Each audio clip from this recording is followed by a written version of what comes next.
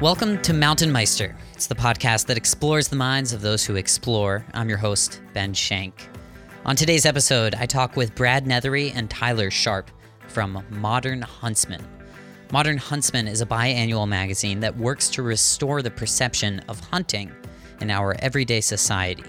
There is now this, divide between hunters and non-hunters. And so we're trying to move away from that and illustrate that there's a different type of hunter than what you see on these kind of redneck TV shows. We're trying to show that there's a different access point to that. Brad, Tyler, and I will talk about the reasons why hunting has gained this certain reputation, from the influences of hunting companies and media to the individual level behavior. We'll also hear an essay from Volume 1 called And So I Hunt. That'll be narrated by Brad. Finally, we'll talk about how we can reduce this divide in the future. I'm Ben Shank. You're listening to Mountain Meister. Our interview with Modern Huntsman is coming up in just a bit, but first, how about something more than modern? It's the future. I'm talking about underwear from the future from Mountain Meister's sponsor, Saxx Underwear. Saxx has figured out the secret recipe to providing comfort. That's how the fabric makes you feel, and support. That's how secure you feel throughout the day. Simply put, Saxx is designed differently. I've become so accustomed to the ballpark pouch, the internal mesh panels that keep everything in place, that when the ballpark pouch isn't there, it feels like something is missing. That's the sign of good design. You don't know what you got till it's gone. I want you to experience Saxx Underwear and the ballpark pouch. Mountain Meister has this amazing limited time deal with Saxx. $5 off, plus free shipping on your first purchase. To get it, use my promo code, that's Meister, at saxxunderwear.com. Again, that's Saxx Underwear, S-A-X-X underwear.com. Use the code Meister, M-E-I-S-T-E-R, at checkout for $5 off, plus free shipping. And thanks. Now time for our interview with Modern Huntsman. Here's their CEO, Brad Neathery. Modern Huntsman is, it's a little bit of a project that I started about 3-4 years ago. I had actually, most of my life, I've been what I would consider a non-hunter. I would about once a year go out with my dad to go and pick up a shotgun and go and dove hunting. But more of the time that we spent together was just father-son time.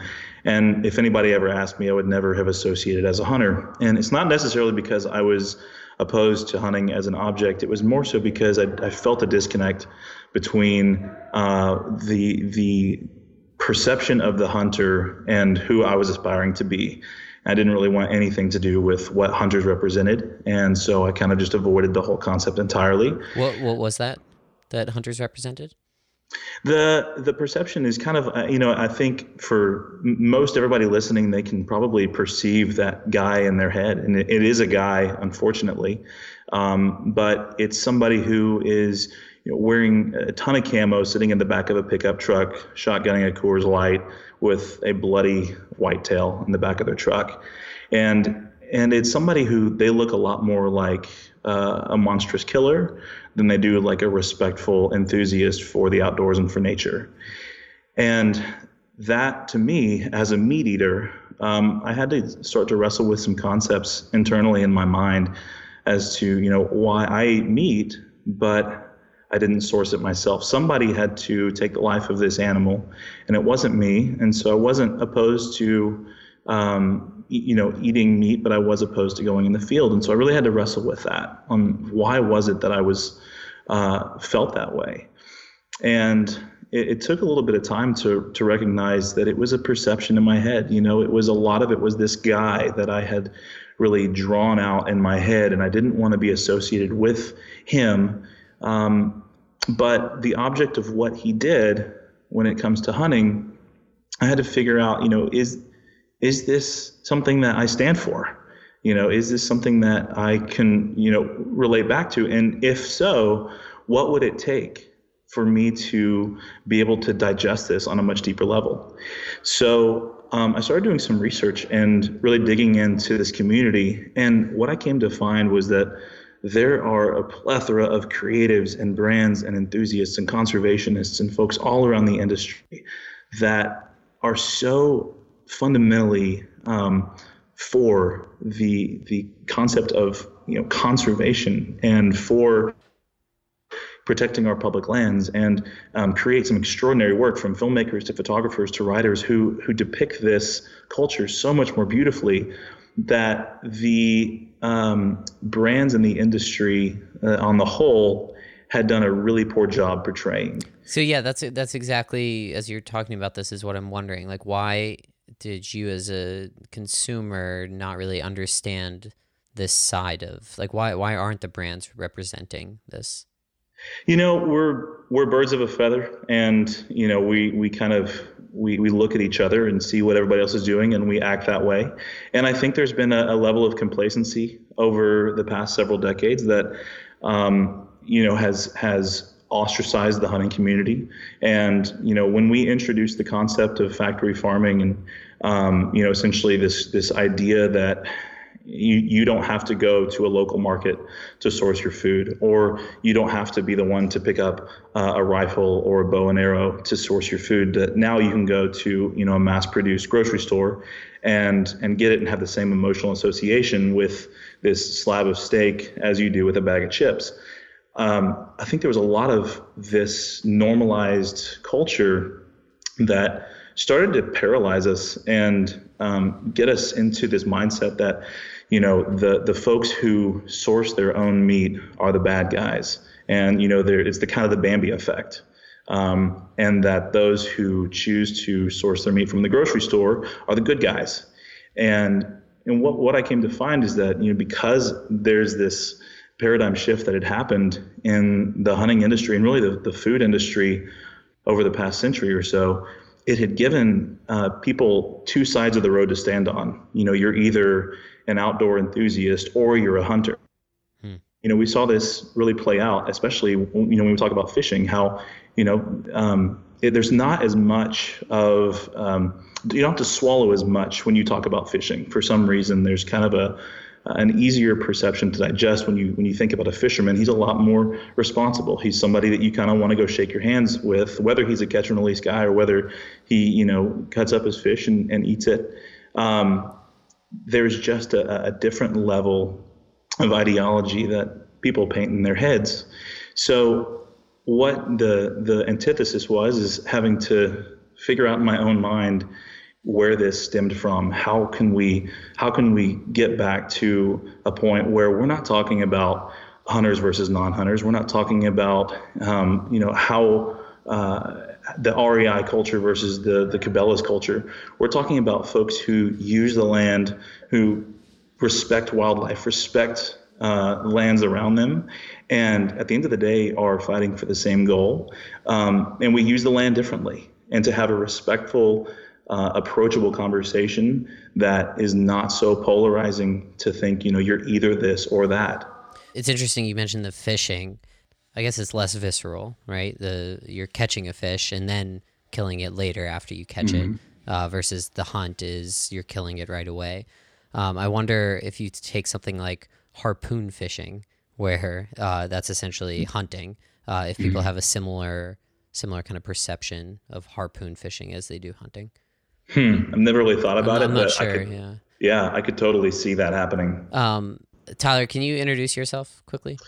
Yeah, my name's Tyler Sharp, and I'm sort of creative director of Modern Huntsman, but then I'm editor-in-chief of the magazine. I've been a director, photographer, and writer in the hunting industry for the last 12 years and have been all over the world and seen all sorts of different, cultural traditions and conservation efforts and then stuff in the U.S. as well. And how Brad and I kind of connected on this is that I was really frustrated with the way that hunting was perceived when I would come back home and I would tell stories about, being in Pakistan or Russia or Africa or wherever on these hunts, and people's sometimes violent emotional reactions to what I was telling them that really weren't based in experience or even fact. They just had these strong emotions that they couldn't really justify or explain.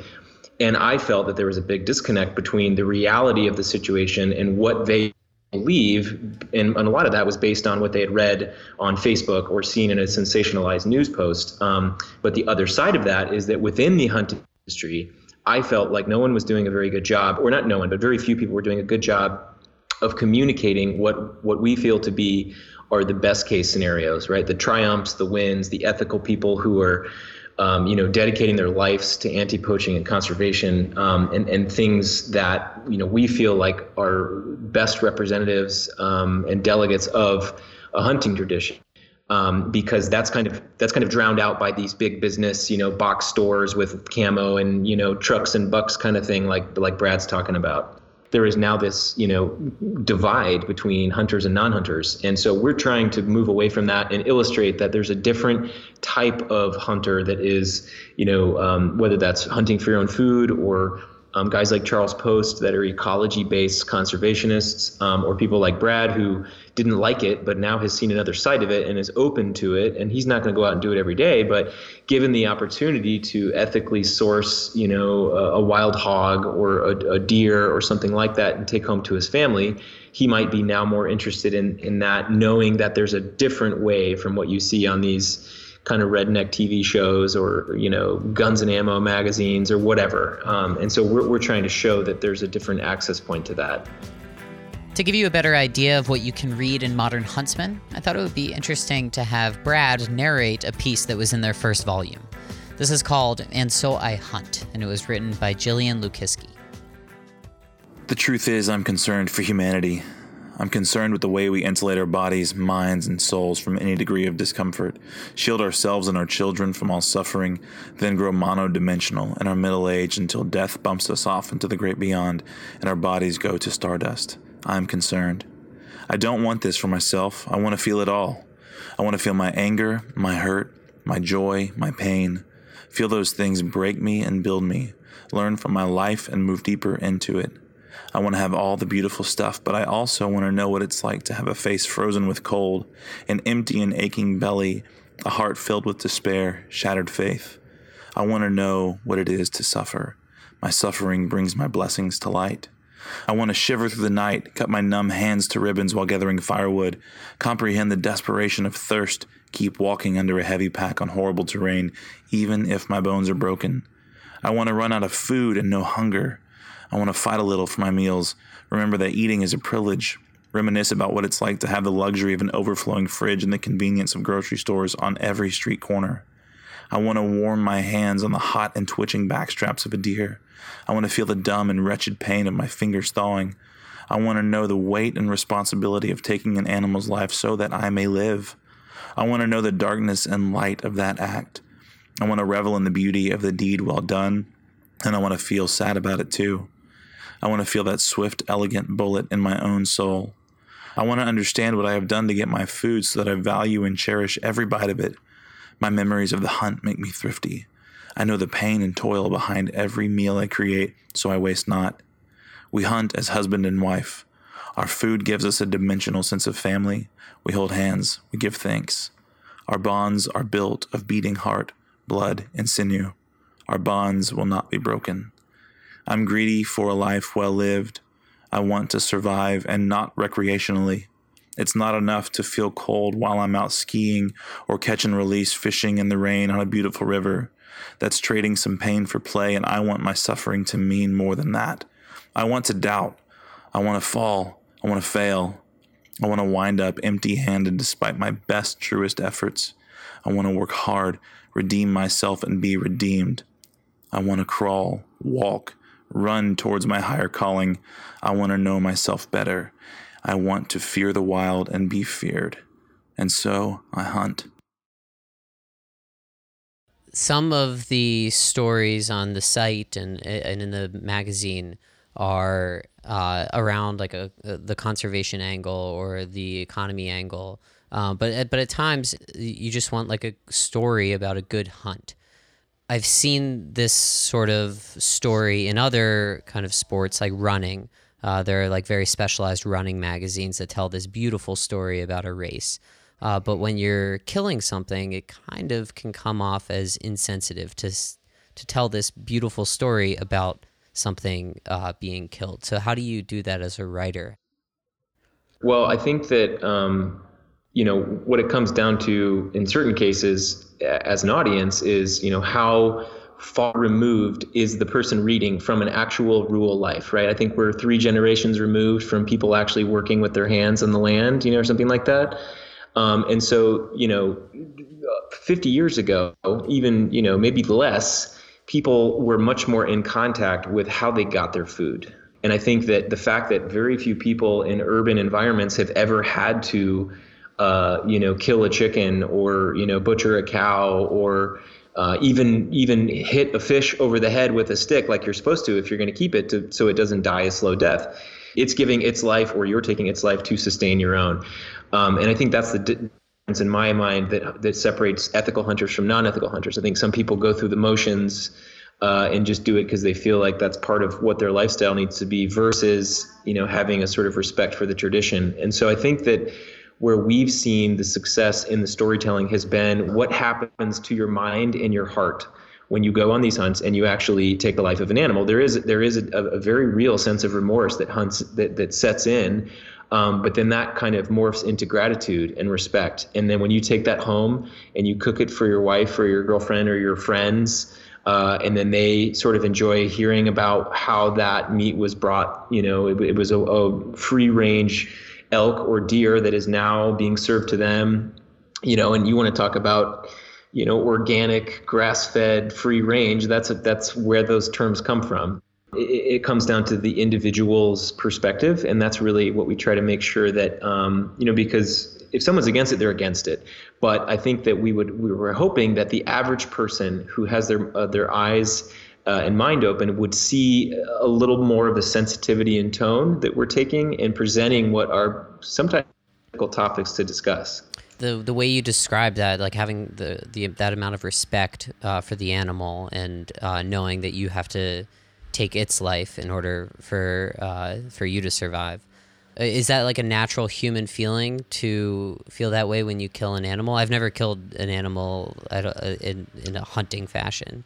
I would, my initial answer would be yes, right? But I think that because there are situations in the world where people are, quote, professional hunters, or, there may be work on a game ranch where they have to put animals down all the time.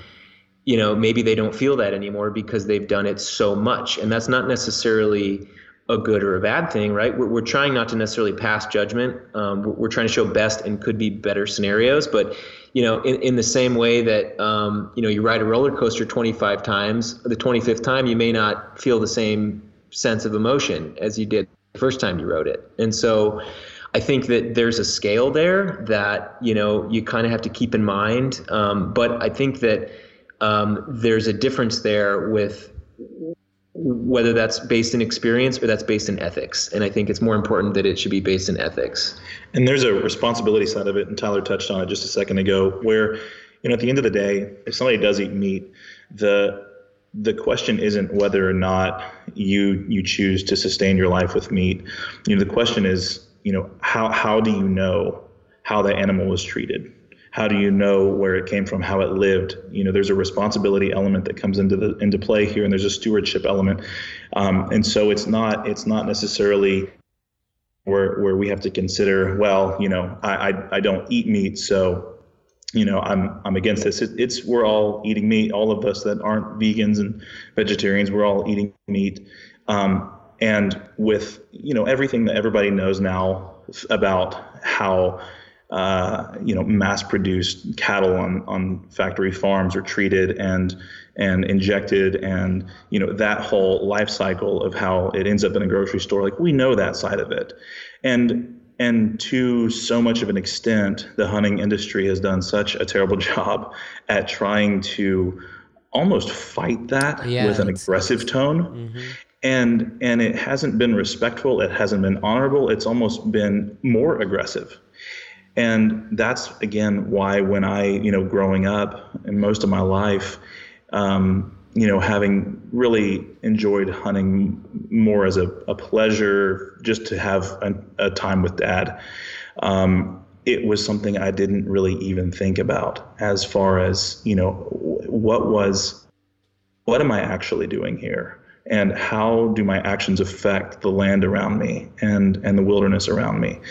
And it's simply because there really wasn't a middle of the ground voice to not come in from a polarizing, ranting position, and to come at the industry, or I would say every person that exists that eats meat, to be able to speak with a much softer, much more gentle tone of voice, and start to navigate this thing with clarity and with conviction. And at the end of the day, with the publication, with Volume 1 that we've released, we want for people to read that who are meat eaters, who are not meat eaters, who are hunters, who are not hunters. And at the end of the time when they read the publication, we want them to walk away and be able to make their own decision on where they stand now. We don't want them to just go pick up a gun and go source their own food. We want them to figure out how they feel about this, because it's not a light topic that we want people to take lightly. We want them to take it with severity. Now, some people, I guess like myself, I hear this and I'm buying into what you're talking about. It's not very hard not to. But the reality is that I'm not going to be hunting anytime soon. I'm going to still be buying meat from the grocery store. How do I kind of listen to you or have more respect without actually going out and hunting the animal? Sure. I'm going to jump in here. I think that, like Brad said, we're not necessarily trying to convert people or, recruit hunters, although that would be great, because hunter numbers are in decline. And, while I don't have the direct statistic, it's between 90 and 95% of the conservation worldwide is paid for by hunting dollars. Wow. And so as that number of hunters goes down, so too do the conservation dollars that are at work go down. And that's not to say that there aren't alternative routes. There are, right? There's non-hunting conservation organizations, but they don't give even a fraction of what hunters do. And so what we're hoping is that through discussing these topics, that someone might perceive the intelligence and sensitivity that we're approaching these, and that they might just keep their minds open the next time they see some dramatic news headline or some slanderous comment battle on Facebook or whatever, or a very real situation with things like public land or hunting access or this or that. Those things eventually might come to a vote. And we're trying to make sure that we are bringing the experts to the table, presenting facts in a constructive way, not in a propaganda way that is meant to just be combative. And so, if somebody like yourself decided that you wanted to try it sometime, great. We would love to help facilitate that. A great entry point might be like a duck hunt, right, or a quail hunt or something like that. Or down the road, at the very least, maybe even connecting people who are interested in eating game meat but don't want to harvest it themselves, right? They have things called, Hunters for the Hungry, or, I shot a couple of deer and a wild hog earlier this year and had all that meat processed and could barely fit it all in my freezer. And, chances are you probably know somebody who has way more game meat than they can eat in a year. And that might be interesting to start to help facilitate those situations where somebody could try it and maybe through a chef or someone who's talented in the kitchen, be able to kind of prepare the dish in a way that, and kind of talk a little bit about it. And so there's kind of an educational aspect of what we're trying to do for people who are interested. We're not trying to shove it down anyone's throat, but really we're just trying to bring about awareness and show that there's a whole other side of hunting and conservation that we felt wasn't very effectively represented in the current market. So we're trying to give that a voice. You mentioned the public lands issue. There's been a push in the outdoor industry to unite with the hunters and anglers, and I'm sure it comes from the other direction as well. And part of the reason is that our public lands are under attack, or they're threatened at least. And we need to kind of combine forces for this common good. I guess, how can trying to figure out exactly what my question is here. This seems great, but how do we unite? Yeah, well, that's a great question. And that is a question we are going to answer in much more detail with Volume 2 of the issue. So Volume 2 is actually going to be themed around public lands. And so we will be discussing a lot of those topics in detail as it relates to crossover into the outdoor world. And we've been told from both sides, right? Because Brad and I kind of have a vision with Modern Huntsman that, maybe in the next few issues, we're going to be able to bring in Patagonia or REI or Hip Camp or Black Diamond or, Renan or somebody who's traditionally more in the outdoors world. And while Brad and I maybe don't have exact answers to how we can unite, I think that what it comes down to is open-mindedness and a realization of a commonality and cause, that we as Americans have a wealth of inherited natural resources that doesn't exist anywhere else in the world. I mean, I just got back from the United Kingdom, and I was in Scotland and England, and there's almost not zero, but very, very little public access land, right? I mean, they have different regulations where you can kind of, walk on people's farms if you want, but there's fences everywhere, and it's just not the same thing. And we need to really make sure that we, appreciate what we have and keep, rather than fight amongst ourselves, to kind of, agree to go after the common good. And what's been really cool too is that what we're kind of calling the general outdoor industry, or the REI community, is basically anybody who is outside and doesn't carry a gun or a bow and arrow. There's been so much good conversation that's happened in the past 2 or 3 months as we've been working through partnering up with brands and organizations who are going to be a part of this thing alongside us, who, their conversations are so much less around trying to, poke holes in the mindset of the hunter and, trying to drill down on, getting past maybe personal beliefs. And it's entirely driven around, hey, we both use this land. We are all in this together. There's a common mission here. There's a common unifier, and we've got to stand together and stop the battles and the quarrels over the application, the use of land, and work together to like you said, I mean, this is a national crisis, and it's going to get worse if it doesn't get addressed by both sides together. And so this is kind of our hope for Volume 2, is that we start to unite people by uniting the organizations and give a new voice to both industries that stands up and says, we're done quarreling. Like, let's do this together, and let's start something new and fresh and have a cohesive working relationship from here on out. Where can people find out more about Modern Huntsman? So you can check out our website at modernhuntsman.co, or on Instagram at modernhuntsman. That's MAN. Otherwise, we are in very selective retailers all across the US and the UK. And so we have a spot on our website under our stockists page where you can check out where we're stocked. Great. That's modernhuntsman.co. I'll have the links in the show notes of the episode.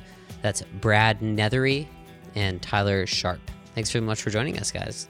Thank you. Thanks. The second volume of Modern Huntsman will be released later this month. We'll have the link to that on our website and the show notes as well. That's all for today's episode. Thanks again for listening. As always, if you have any feedback for me, you can send me an email, ben@mtnmeister.com. Guest requests are also great. Also, if you want to follow along my upcoming adventure from Pittsburgh to Washington, D.C., I'm riding a bike between the two cities. You can do that on our Instagram at mountainmeister, spelled out. Normally pretty insecure or forgetful about posting photos, but I'll do my best to change that this time around. Maybe even some Instagram stories. Enjoy doing the rest of whatever else you do while you listen to this podcast. I'm your host, Ben Shank. Thanks for listening to Mountain Meister.